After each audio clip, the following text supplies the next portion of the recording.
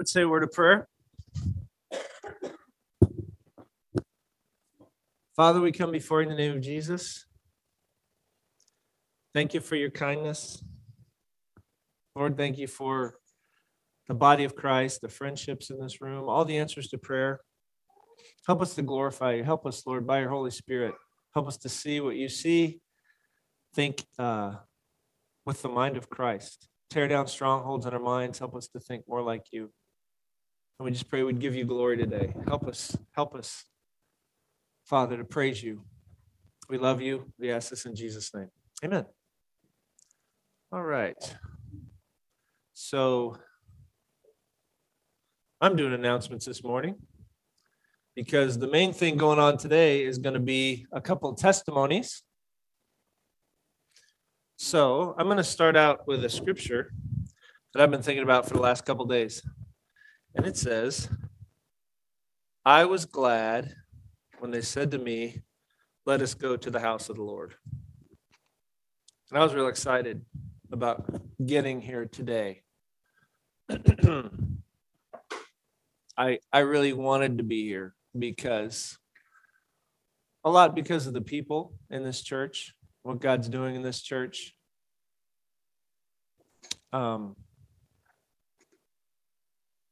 The testimonies that we're going to hear. We're going to be having 2 testimonies. This is a month where in our culture, because we're losing our minds, I'm just shooting straight with you. We're told that we have to celebrate things that used to be considered immoral, psychological disorders, etc., and things that even 20 years ago, 30 years ago, people said are bad, outside the pale. Even not just Christians, secular people, they say, no, now you have to celebrate them and say that they're awesome and tell your kids, almost make your kids appreciate, want to, participate in these things. I'm like, no, that's not the mind of Christ. That's not what the Word of God says. And as the culture goes down the toilet, the church is going to find itself more and more at odds with culture. So, well, what do we do this month? Well, last week we talked about sexual shame and how that debilitates so many of us. And I said, if you don't want to be in a church where people are talking openly about their sexual brokenness, the abuse they went through, the sins they got caught up in, the hidden things that they've never been able to tell anyone and they want to get free from, if you don't want to be in a church where that's happening, I'm like, well, you need to go find another church. Because we're a church that actually wants to take the healing Word of God and apply it to real human beings who have been involved in real darkness, which is virtually all of us. So we talked about that, and it resonated with a lot of people. And it's when you can get that stuff out and say, look, you're loved. You're not a freak. You're not weird. You're not the only one. And there's healing for you, and you can be loved, and you can be restored. That's the kind of place that this is going to be. So I talked about that. I talked about shame and just bringing that to the light, because we're not going to celebrate things that are shameful, things that are destructive, things that are part of our broken mind acting out in ways that don't honor God or help others around us. We're going to live lives of love. A life of love is what I'm doing is a benefit to you. It's not about me, what makes me happy, what satisfies my pleasures. Ultimately, Jesus didn't serve himself. Jesus served others. We're going to learn to function in God's universe in a way that, and I will be happy and I will be content, but ultimately my life is going to be a blessing to you. So when I mentioned that, Travis immediately called me and he said, I would like, and he's done a testimony in church, a few years ago. But he said, there's some things that I didn't go over that were related to this area. And if we're going to be an open and honest church, he's like, I'd like to just get some stuff out there. And then I was super encouraged as well, because the whole issue of homosexuality right now, the church is kind of just giving in and saying, well, it's too strong a desire. Nobody knows what to do about it. Let's just say it's okay. Well, we all had very strong desires in wrong directions. And we didn't just say it's okay, right? When we're dating, before we get married, we have strong desires to engage in the way God created us, to function. But it's like, God said, no, wait till covenant. But God, it's a strong desire. So just, how about you just let us run with it? And then even after you get married, you're still physiologically wired to be attracted to the opposite sex, and maybe we're misfiring all the time. I want more. I want I want the wrong place, wrong time, wrong amount, wrong person, wrong gender. We have God-given desires, and they misfire. And God's like, no, I want you to learn to walk in the Spirit, function between the lines. Then you're going to be happy and healthy, and you're going to be a blessing to those around you. So we have people in our church that struggled with homosexuality before surrendering to the Lord, and even after surrendering to the Lord, because all of us struggle with misfiring desires after we come to the Lord. None of us roll out of bed and like, oh, I don't have any more temptations. The whole game is learning how to master those destructive things and walk in the things that are going to bless others. That's the whole game. And so we have some people in our church that struggled with that. And we don't twist anyone's arm, but, to ask them to testify. But this month, I thought, boy, it'd be great if someone stepped up who's come out of that background and give us a little insight into what it's like on the other side, why you're misfiring that way, and what it was that set you free. And so it just so happened that that was something that Sierra came out of, and she's like, hey, I'm ready to tell my story. And it's been a while because the church puts so much stigma on this. Homosexual, it's just another thing. It's just another type of brokenness. Bobby and Cheryl can sleep together and we'll slap them on the wrist, but holy cow, someone's struggling with homosexuality, run them out, put them out with the lepers in the colony and the island out there. It's like, no, it's just another thing that in our brokenness, some people fall into. And we need to talk about it and bring it out there on the table. So I'm not going to steal this thunder, but, Shane's made it known that was something that he struggled with too. And so he volunteered Sierra to give her testimony today. No. So Shane's up next Sunday. But anyway, then Sierra's like, no, God's, Shane's kind of prodded me along, but God as well has let me know that I need to have some courage and get out there and just let people know we can be set free from anything. I've heard sermons, depression, God's gift to you. Baloney. Anxiety is not a sin. It's a medical condition. Baloney. It's just not true. And neither do we live with sexual immorality or crazy identity issues. We figure out who God is and who we're supposed to be, and we tap into the power of the Holy Spirit, and we get between the lines, and then we become happy, fruitful people the way God created us to be. With that, I'll say, but the first step in that direction, of course, is being born again. We can't do it if we're not born again, right? Jesus said, unless you're born again, you can't see the kingdom of heaven. So you can't tell somebody who's a deviant in their behavior, straighten up before they have the power to do it. But when we're born again, when we understand the gospel, we receive the power of the Holy Spirit, God gives us the ability then to walk as he wants us to walk. So the alcoholic can stop drinking, and the meth head can stop, doing meth, and the homosexual can stop, and the sexual deviant can stop, and the hater can stop hating. The person bound up with bitterness can stop being bitter, because we now have the power that raised Jesus from the dead in us. So then we become saved, and then we take some time to learn, okay, how do I do this? How do I do this?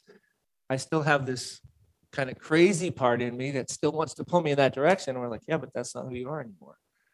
Someday that's going to drop off. You're not going to miss it. Well, who am I? You're the righteousness of God in Christ. Your spirit and the Holy Spirit has been made one. So figure out how to listen to him, how to tap into his power. And then your flesh will rear up and say, no, this is who you are. The Bible says, you want to say, shut up, flesh. That's who I was. You're dead to me. You're still, it's weird. You're still like a crazy passenger on your ship. And if you listen to the flesh, you can still do the stuff you did before, but it never feels right. Why? Because it's not who you are anymore. That's what the Bible says. It's the battle between the flesh and the spirit. We're here to learn how to put that down, walk in the spirit, become fruitful people, productive people who give God glory. So Travis and Sierra are on this continuum, from being born again, learning how to walk with the Lord. Neither of them are perfect. I'm not perfect. You're not perfect. But they're way down the road from where they were. And God is setting them free day by day. So they wanted to come up here and share their story. I do really feel like the Lord just wants me to be clear on this, because I never know who's listening. I never know who goes online after our service. I just want to, before they get up here, maybe they were planning to hit all the points, and sometimes it gets missed in the giving of a testimony. We are sinful people separated from God, not just because of homosexuality or sexual deviance. It's because we are just sinners. We're like trees that put out fruit called sin. What you did before you got saved was different from what I did, but that's what we are. And the Bible says we need to be born again. We need to be made new. So we need to acknowledge, God, I don't just occasionally sin. That's just what I do. That's what I am. I'm a sin-producing machine. God, I need to be fixed. And the Bible says that's being born again. We're born again when we realize we're sinners, we deserve punishment, and we believe that God sent his only begotten Son, Jesus Christ, to die on a cross to take our penalty, cancel out our penalty so we can be reconciled to God. He bore our sins in his body on the cross that we might die to sin and live to righteousness. That's what being born again is I believe Jesus died for me. I needed Jesus to die for me because I'm a sinner and I'm sinful and I've done destructive, hurtful things. I need God to forgive me, and I need God to fix my heart, and I need the Holy Spirit to move into my life and make me now a tree that can produce good fruit. That's being born again. That's what's happened to Travis. That's what's happened to Sierra. If that hasn't happened to you, if I say, have you been born again? And you look at me like a deer in the headlights, don't try to come up with some answer. Say, I'm not exactly sure what you're talking about, but I know I need it. I don't know if I'm right with God, which means I'm not. I don't know if I'm totally forgiven, which means I'm not, but I want to be. So anyway, that's what Eric did this week, Tuesday, and we're just kind of reiterating this. That's what all of us did at some point. And I also want to tell you guys, there's so many people out there that have never put these pieces together. They've been sitting in church. They've been listening to Bible verses. They watched the Passion of the Christ. They've seen the people standing in the end zone with John 3:16. They've never put the pieces together. You're a sinner. You deserve death because of what you've done. Jesus took your death. God will forgive you on the basis of what Jesus has done. He rose from the dead, and that was God saying, it's over, it's done. All sin for all time has been taken care of. We just have to believe it, repent, receive him into our lives, and we will be changed. Amen? If that's not happened to you, don't run out the door. Come talk to me about it. But just realize there's people out there who've never heard that. I remember, again, Blake, when he heard it for the first time in college, he started weeping. Like, I know I'm a sinner. Of course I'm a sinner. What do I do about it? It's Jesus. So I want to have them come up, share their story, and tell us a little about how Jesus set them free. So without further ado, how about, let's see, let's just all pray as Sierra comes up here. Just pray for her. Say, God bless her. Give her clarity. She's crazy nervous. She says sometimes I'll almost black out in front of people. Just pray for her. Let her feel, say, God, let her feel relaxed, and let your spirit just flow through us. Encourage us through her by the miracle you've done in her life. So let's just pray for her as she comes up here. Thank you for praying for me. I was actually going to ask that first thing. So I probably wouldn't be up here due to nerves unless I was volunteered. So here I am. The first thing I want to say is I'm going to share a little bit about my past, and that has to do with my mom and my dad. And I'm not here to like shame them, but I do feel like I have to share some things so you know where I came from. So just want to be careful about that.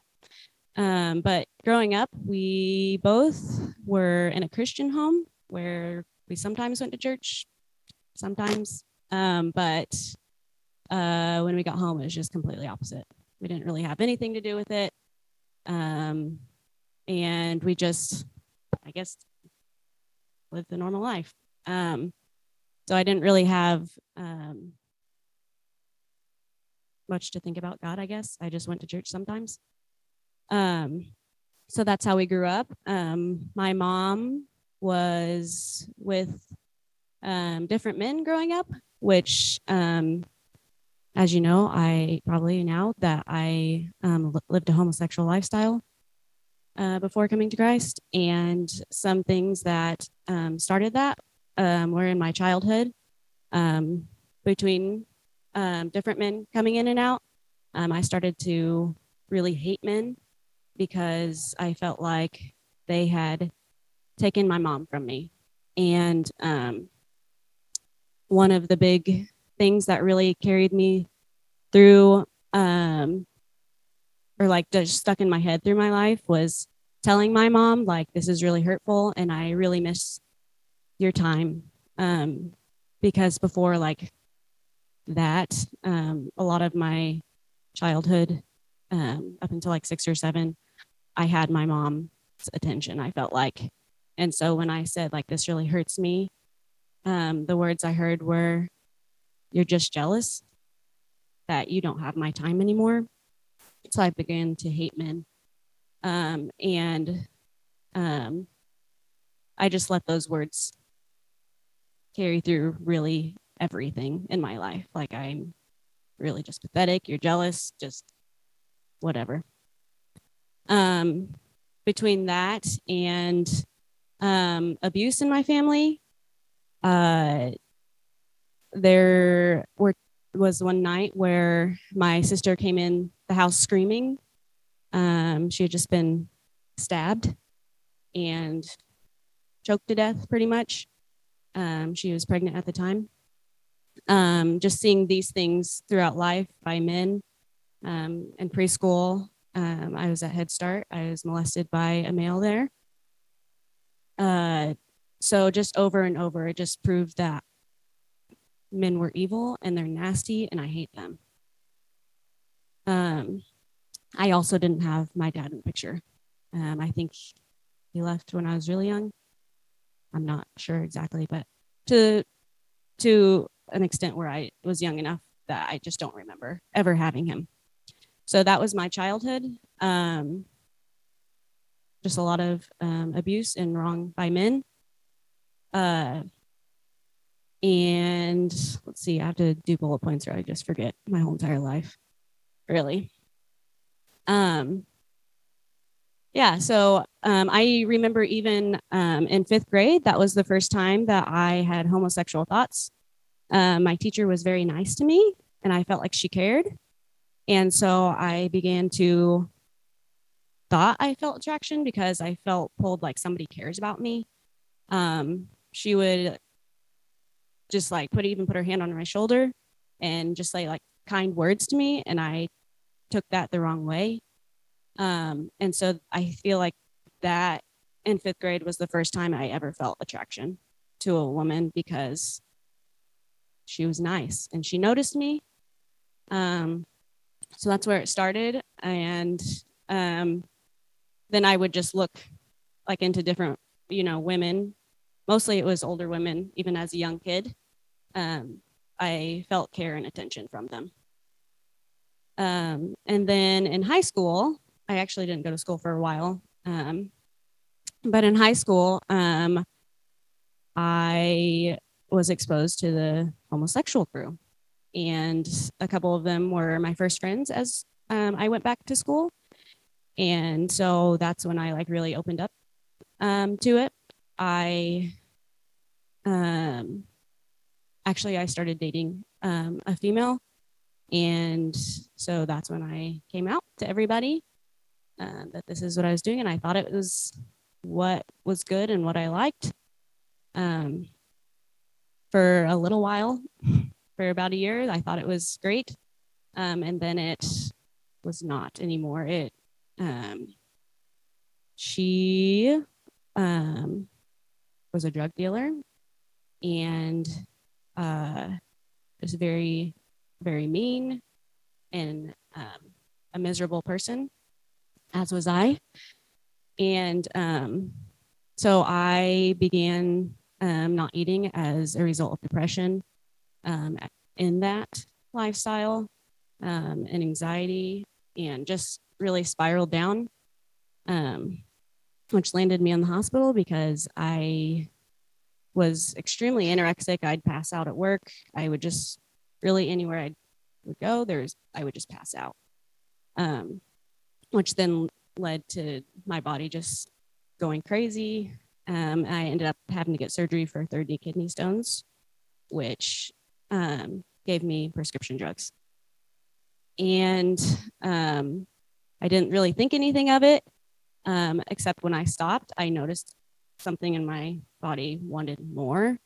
And I had immediate access to that through the girl I was dating, and would take things that I didn't even know what it was, to be honest. So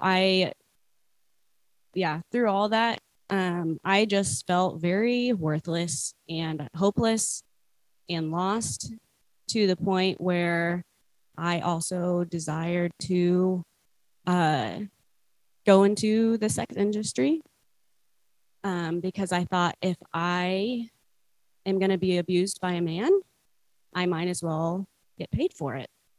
And it's a good way to make money.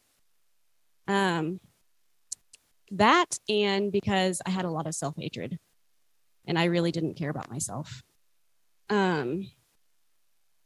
So yeah, just really spiraled down and down and down, to where I did more drug use, and my body would get used to what I had. So I had to do more and more and more. And it would be great for a while because I would be knocked out on the couch. But then it would wear off and I'd have to do it again. So it never really fixed anything. But that was the only thing that I really knew to do at the time. So that was in high school. I also got saved in high school at 17. Through this time, I was going to church. Really through middle school, I started going by myself because my mom stopped going, but she would drop me off. So I was always there. And then at 17, we went to a conference in Colorado, and they were just talking about literally everything that I was going through, and surrender. And so that night we had gone back to our hotel room. It was a 3-day thing. And I was just alone, and I decided to call my girlfriend at the time and say, I'm choosing to jump and trust that he's going to catch me, and I can't do this with you. And so then the next day during worship, I just secluded myself from my youth group and surrendered to the Lord. And he gave me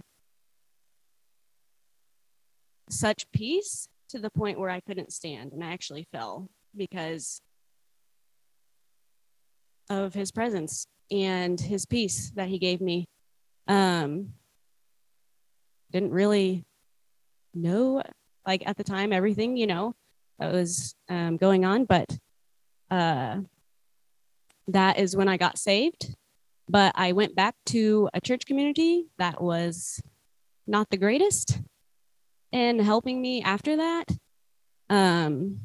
So I tried to stay away as much as possible from my old lifestyle. But it was to the point where the girl I had been dating would hide under my car, be outside my apartment for hours. And I'd be getting text messages because I had blocked her. If you don't get back, she's going to die. She's going to commit suicide. And I believed it because she took drugs and totaled her car after I had said something. And so because I felt like it would be on me, I said, okay, fine. Just don't kill yourself, I just felt like it was on me. And I said, I will be in this relationship, but God has asked me to stay in purity. And so I can be with you, but like we can't even hold hands, which is really dumb. You can't do that. But I didn't know at the time. And I just felt very guilty for spiraling out of control. So yeah, I didn't really know what I was doing, but I was saved. And at this point, I was finally old enough to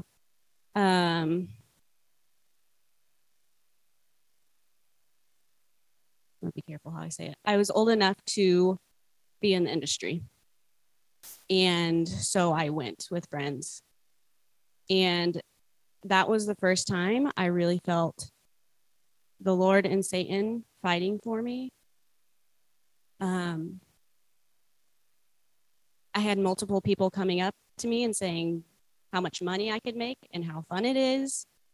And your life is just a big party and it's really fun. But then I also had God give me his eyes for the first time to see the brokenness in these people, which at the time I'm like, come on, like I've been wanting this for like a few years. And now I see that they are very broken and I couldn't do it, which praise the Lord that he caught me at the right time. But yeah, so that was that. And I met Lynette in all of this at Subway. And I just broke down and opened up. I'm like, I need help. Like, you seem like somebody that could help me. And we kind of parted our ways after that. And then later she called me and she said, God told me that you need to move in. Like, okay. I met this lady one time at Subway. But all right. You know? And so I moved there. And after I moved there, I still had drugs on me because I did not know how to go without. Even if I was not taking them, they were there just in case. She was very gracious to me through that time. And I told her a couple times, I did it again. I have them, I'm not taking them, but I just don't know how to function without these by my side, just in case. And so we would go to the toilet and flush them together. And she was just very kind to me. And I also still struggle with homosexuality. The Lord had told me that I was going to marry a man when I got saved, which I think most girls would be like, yay. But I was like, please don't make me do it. Please don't. This is not what I want. Like, I will follow you, but don't make me do that. I will not, because they're nasty. And I don't want anything to do with them. So I still struggled with both.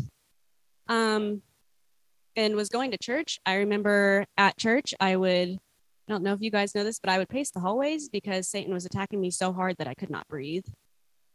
And I would just sit in the corner in the hallways and cry. During studies, there's a couple times where I even used before I came to study because it's the only way I could, I guess, calm myself down. But over time, as I was there, I remember waking up one day and just was like, where did that homosexual thought go? I did not feel like it was there anymore. But I also felt like I was like an in-between. Like, I don't feel like that's there anymore, but I also still would never want to get married. Yeah, just over time, those things fell off.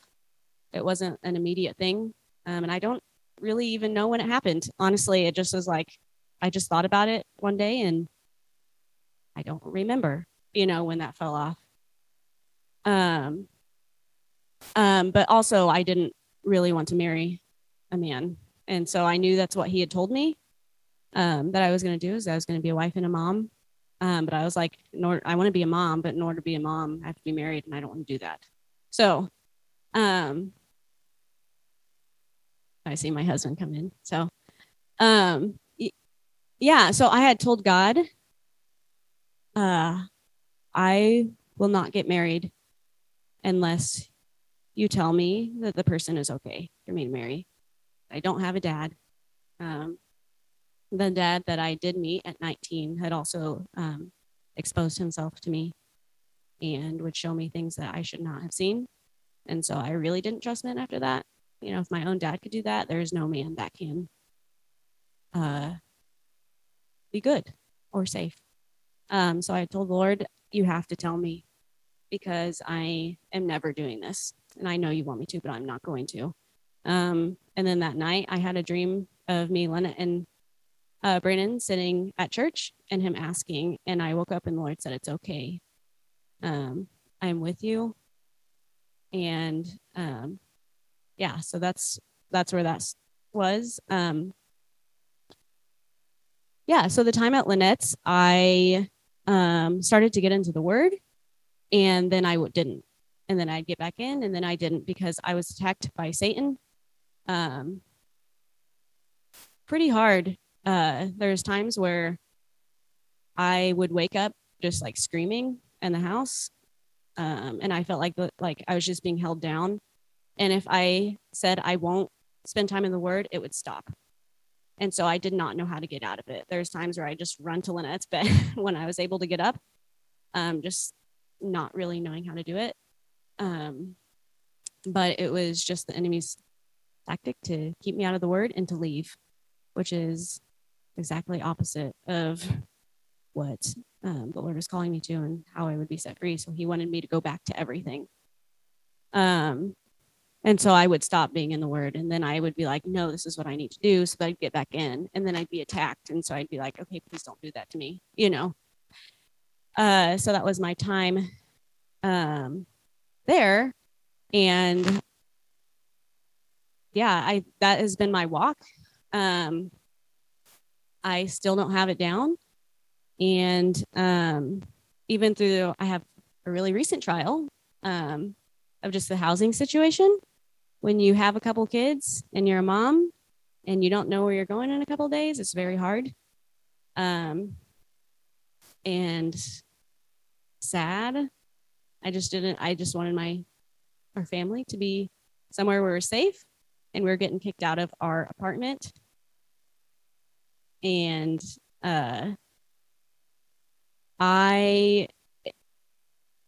it sent me to the point where I was starting to get angry at God, but then I choose to seek him and trust him in this through our mistake. And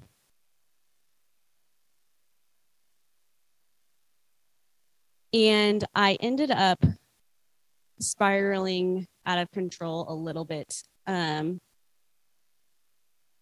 a bachelorette party in Wichita. Because I did not set a priority of spending time in the word, I had been doing well at that, but because I had not set that as a priority, I was almost to the point where I'd fall away.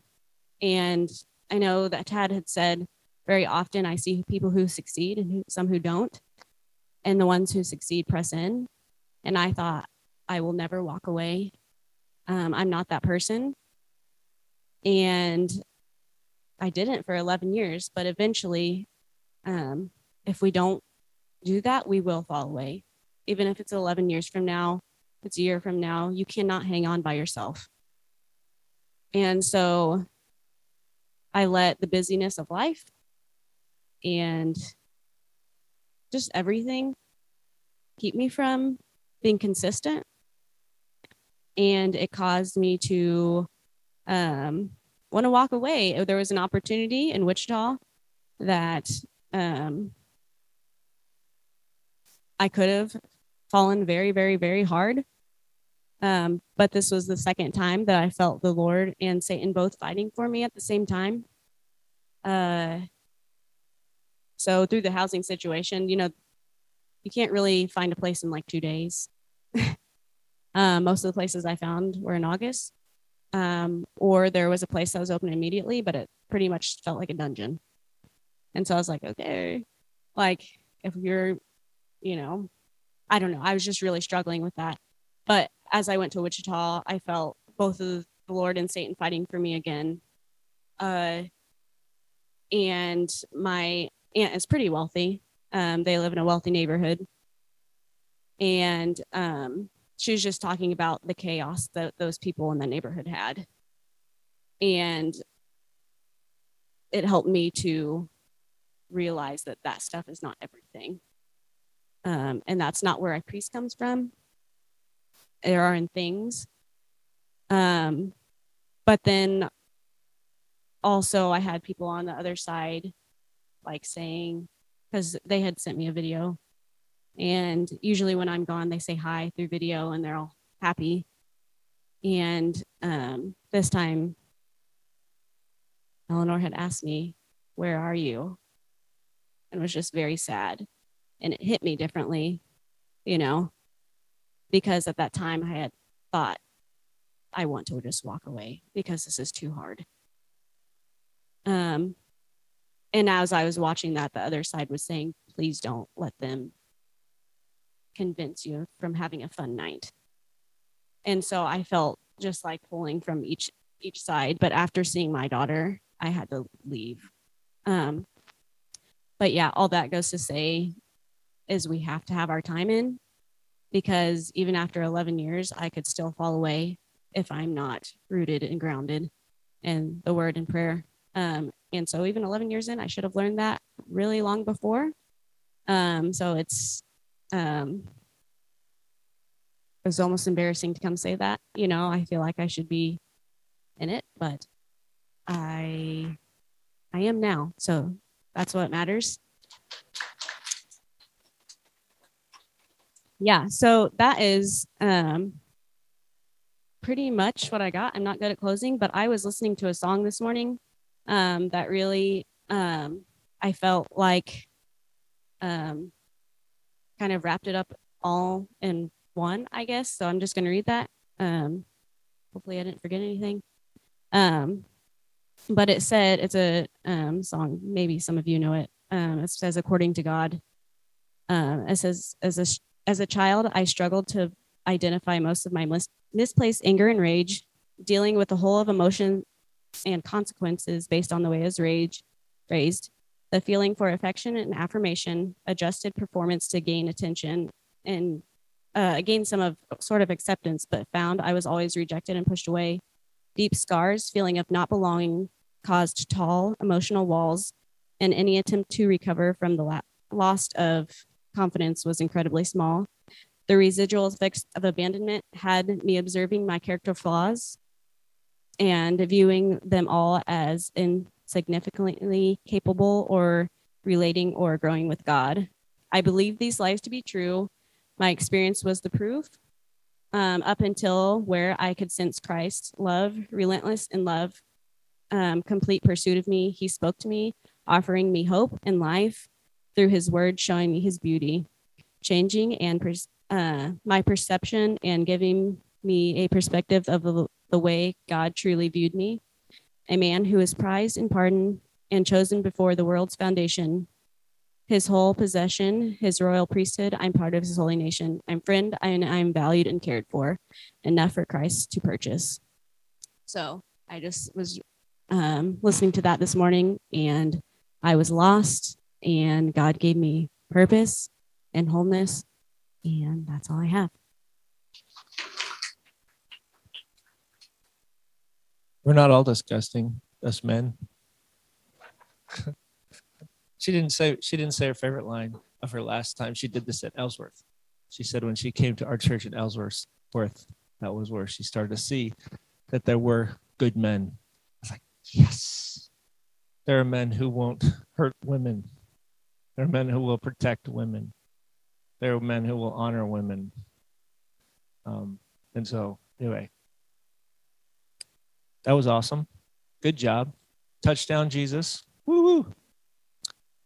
So, yeah, without further ado, we'll let her brother get up here and talk a little about his life. I wanted Sierra to go first because she was first in the church, and then we prayed her brother in. That's what we're doing in a lot of your cases.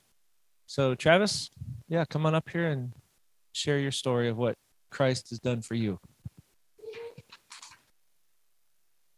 So I'm going to start with a little bit of what Sierra touched on with her dad. He was the first father figure in my life. I just remember seeing like an old yearbook from elementary school where they didn't really have our pictures in there, but they would have us draw something and tell us like, what do you want to be when you grow up? And in was like kindergarten or first grade.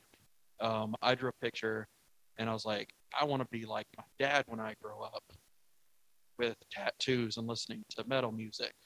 Well, my biological dad is completely clean cut, and he doesn't really listen to metal music, and he has no tattoos. But Sierra's dad has all of those things. So, there we go. Um, Another thing I wanted to touch on was when Sierra told me that she was, when she got hired or was thinking about being a stripper, and this is something that she told me because I don't remember it, because most of this time I was drunk or on drugs of some sort. And when she told me that, I had told her that I would go in there and basically shoot everybody in there and drag her out. And, at the time with my past with violence, like pointing a gun at someone is no issue for me. But then when our older sister, when she came in, when she got stabbed, I remember going out that night trying to get arrested because I was fully intent on getting arrested and killing her baby daddy in jail. So that's just a little bit of background with those crossovers. Yeah. But then I did write all of this down because my brain is scattered. So I had to stay focused. But God has been prompting me to share my testimony for a while now. And I just been putting it off because I know that the majority, well, at least some of you know a bit about my background. And then Shane told me that Sierra was going to be sharing her testimony this month, and he was going to be sharing his. And I figure, since it's Pride Month, that it would be a good time for me to share as well. And it's just because, how drastically different our upraisings were, even though it was the same house. But yeah, so today for this part of my testimony, I'm not going to be focusing on the drinking, the violence, gambling, my drug use, the theft, the arguments that I would cause, or the idolatry that I had in my life, even though quite a few of those do take a role into my sexual deviance. And yeah, so just a little background from like younger was like as early as I can like remember, I had been against marriage and against having kids. And I think my mom told me that I told her that when I was in the 8th grade, that I was just not going to have any kids and I was never going to be married. And again, like Sierra said, I don't want to bash parents or family, but just more of a background of that. So my mom had gone through 2 divorces. My dad, from what I hear, has gone through 2 divorces. My Aunt Donna was in some at least verbally abusive relationships. And she's also gone through like a horrible marriage.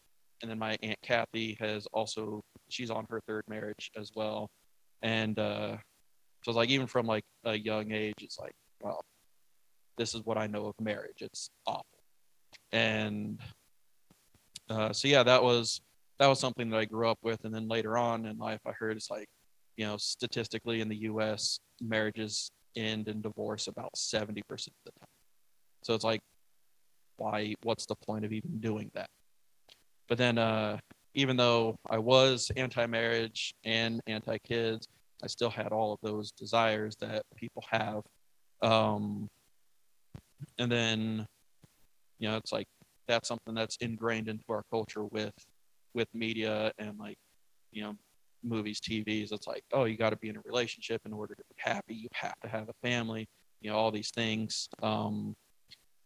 And so I was in relationships, but they never lasted. I think the longest one that I was in was like probably 3 or 4 months, just because it's like I didn't enjoy being in relationships. And then so after all of those failed, I got more and more bitter towards the idea of relationships. And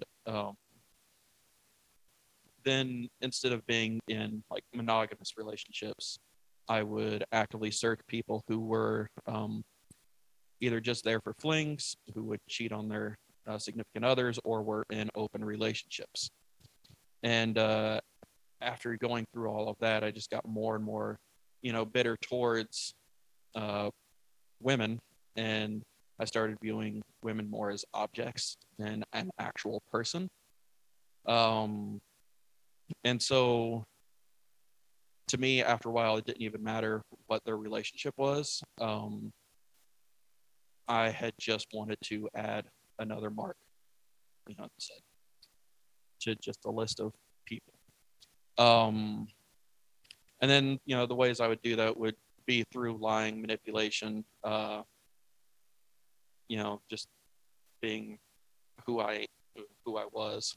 And I did whatever I could in order to find the best possible route to sleep with them. And this is kind of where all the other sins that I mentioned had come into play. Because as a few of you know, I struggled with alcoholism for quite a while.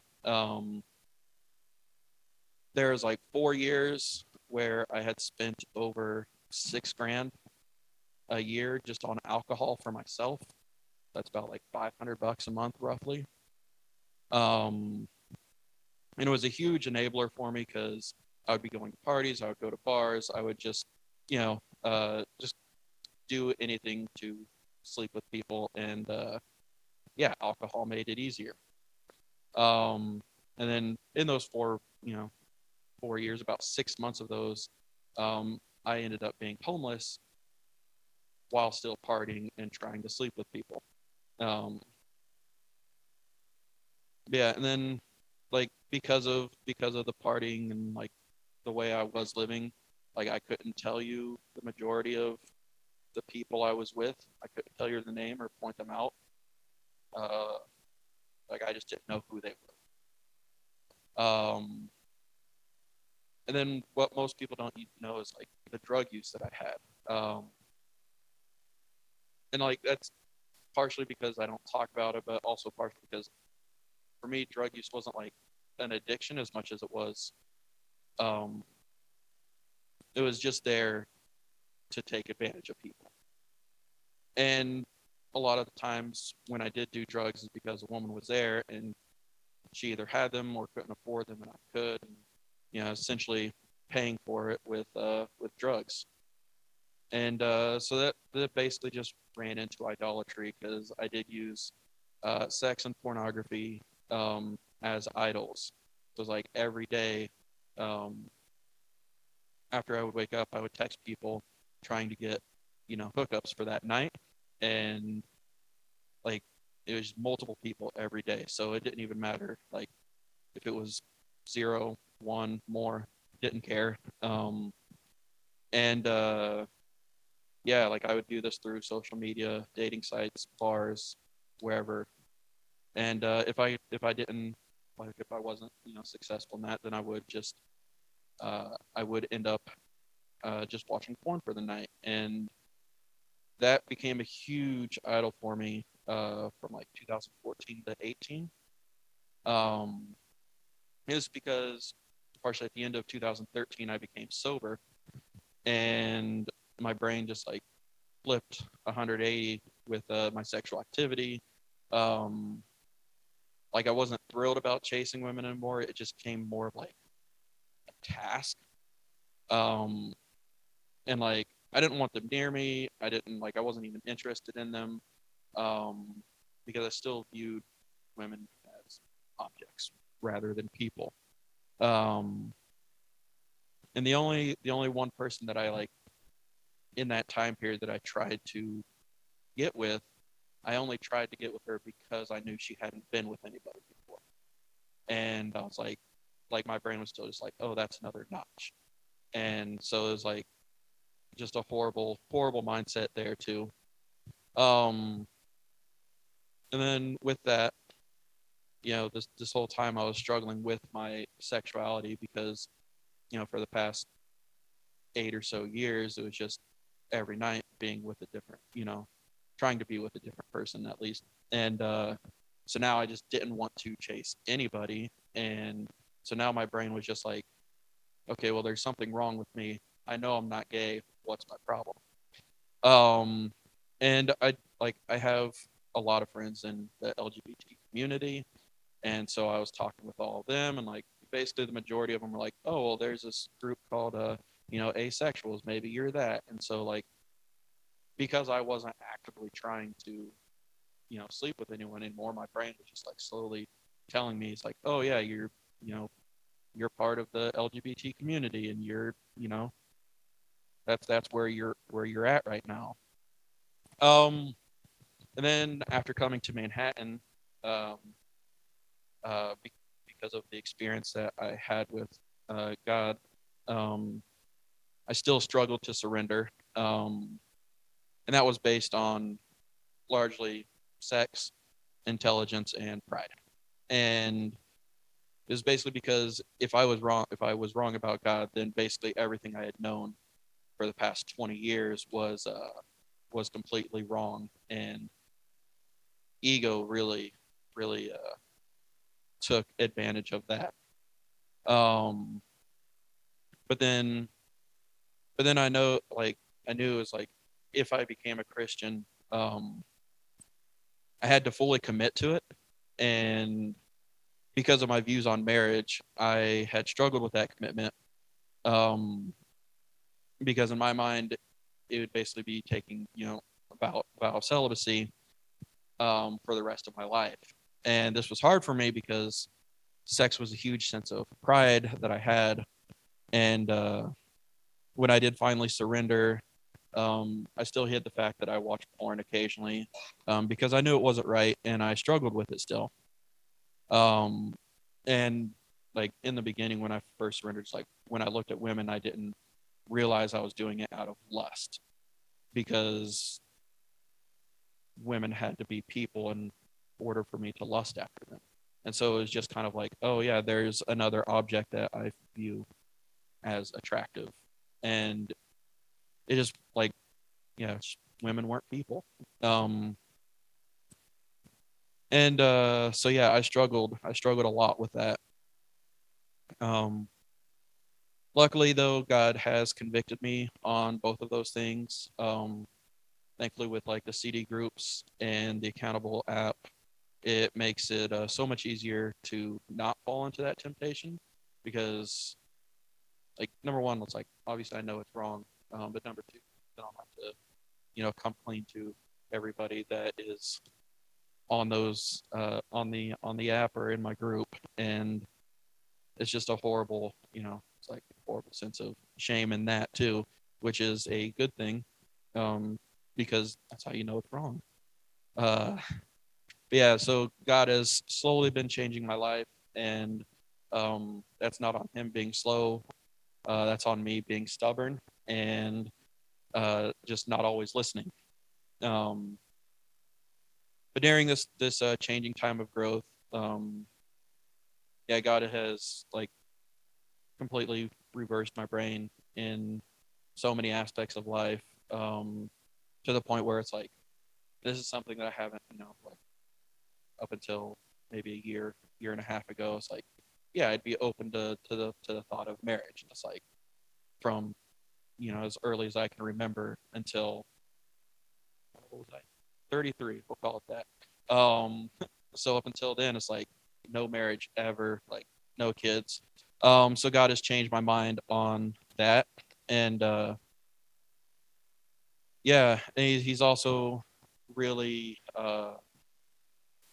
just convicted me, like not only on my own sexuality, but like the lies about how I would end up alone for the rest of my life, and the lies I believed about how love is love, as promoted by the LGBT and those associated um, groups. Yeah, the things he's been like putting on my mind recently in scripture is 1 Corinthians 7, basically just the whole chapter. I'm not going to read it for you guys. You can go look it up. So basically the whole chapter is how both biblical singleness and marriages are gifts from God.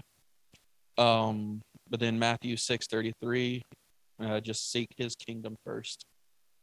And finally, one of my favorite books is Ecclesiastes, and chapter 3 is like there's a season for everything. There's a season for singleness. There's a single for marriage. That season will be for the rest of your life. So that's a long season. And yeah, so yeah, while I may not like certain seasons that I'm in, I know that they are gifts from God, and he will let me know when the season is changed, and I'll receive a new gift. Yeah, just one that is better than all the things that I used to do, which were destructive in my past. Yeah, whether it was the drugs, the lies, the manipulation, the alcohol, gambling, or idolatry, because everything was rooted in pride, and he's drastically changed my life away from those things. That's it.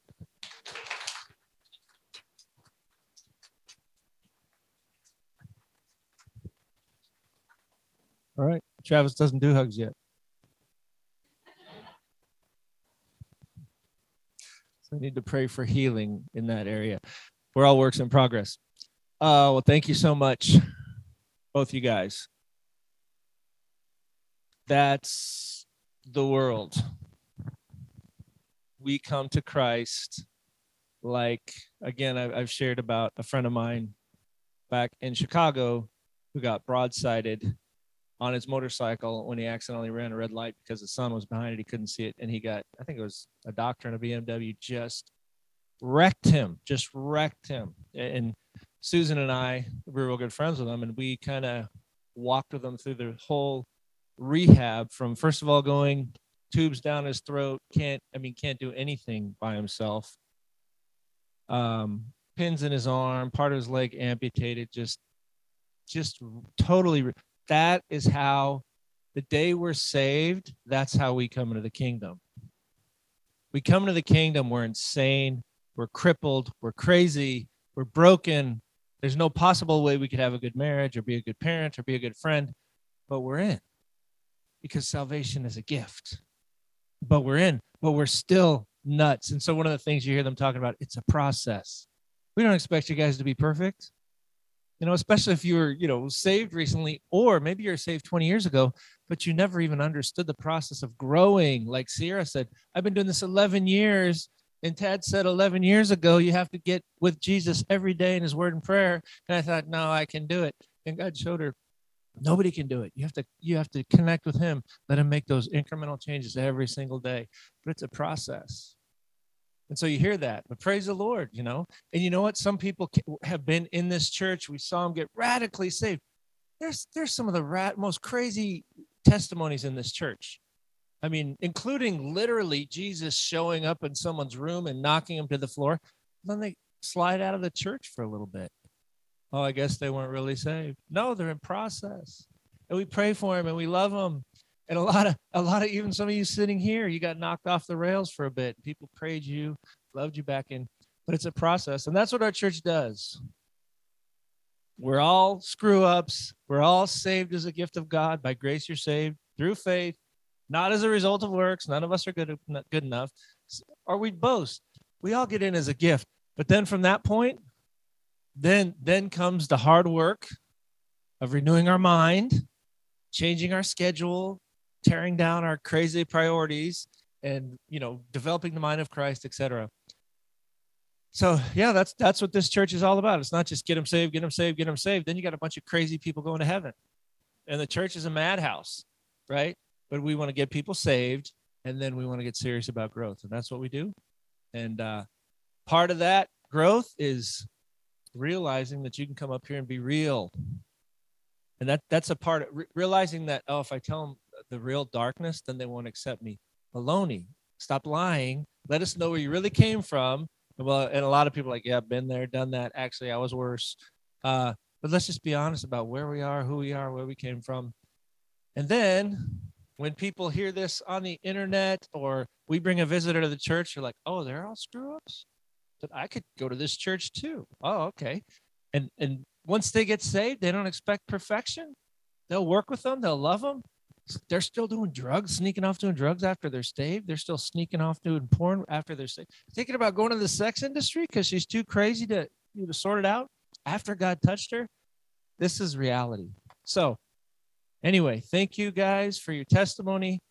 If you do not know the Lord yet, you don't have to clean yourself up before he will receive you. You come to him and say, Jesus, I can't clean myself up. I am a hopeless mess. Forgive me. Would you please move in, start teaching me how to sort it out? And he'll do it. I also want to say this. When I was sitting there, I'm like, what do I say? What do I say?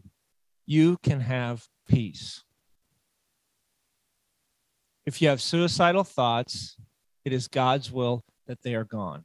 If you struggle with anxiety, it is God's will that that is crushed and in your rearview mirror. If you struggle with depression, that is not God's will for your life. If you have relational chaos, all these things, addictions, sin addictions, they don't have to rule over you. They don't have to reign over you. You'll talk to a bunch of Christians that will say, well, maybe you're saved, but it's God's will that you keep struggling. I'm just telling you, you can have a good marriage.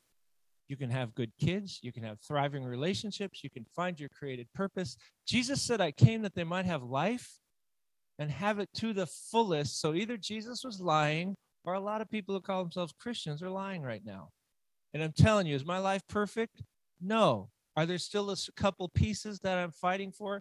Yes. Do I expect to win every battle? Absolutely. Because we've got God on our side. Is it a process? Yes, it is. And there's no better way to do it than with a whole bunch of people around you who are on the same mission. And so that's why I love this church. I was probably more excited to be here today than I can remember. I can't wait. I had a bunch of good meetings. I don't want to forget anybody's name that I met with. But I was like, oh, I really like this guy. Oh, I really like meeting with this person. And, I think we went over to Brandon and Sierra's house for dinner this week. And it's like, that was like the best time I've ever had with them as a couple. I just love this body because we're all in that process and we're serious about it. We believe the same things. So God is good. He loves you. And I hope this was encouraging. Again, if you share your heart, tell people where they've been, but where you've been, they will love you more after you tell the story. The devil tells you they won't love you. They will love you more, because their heart goes out to you. So I love both you guys, and I just so appreciate. Sierra vanished. No, she didn't. She's hiding. So she's a very tiny person. So anyway, well, thanks for coming. I see the bounty is laid out on the back table back there. So I'm going to say a prayer, and that'll be a wrap. So, Father, we come before you in Jesus' name. Thank you for new life in Christ. I thank you that Sierra is still here. I thank you that Travis is still here, Lord. I thank you for so many people in this room. And I thank you that people that have slipped out, Lord God, I know you're working on their heart. They want to come back. They're texting me, Lord God. They tell me they want to come back. They just don't know how. Help us to love them, fight for them, pray them back. And I just pray that you'd grow this community strong. Help us to glorify you. Bless our fellowship together. We love you. We just pray that you're pleased with the time that we spend together. We pray all this in the name of Jesus. Amen.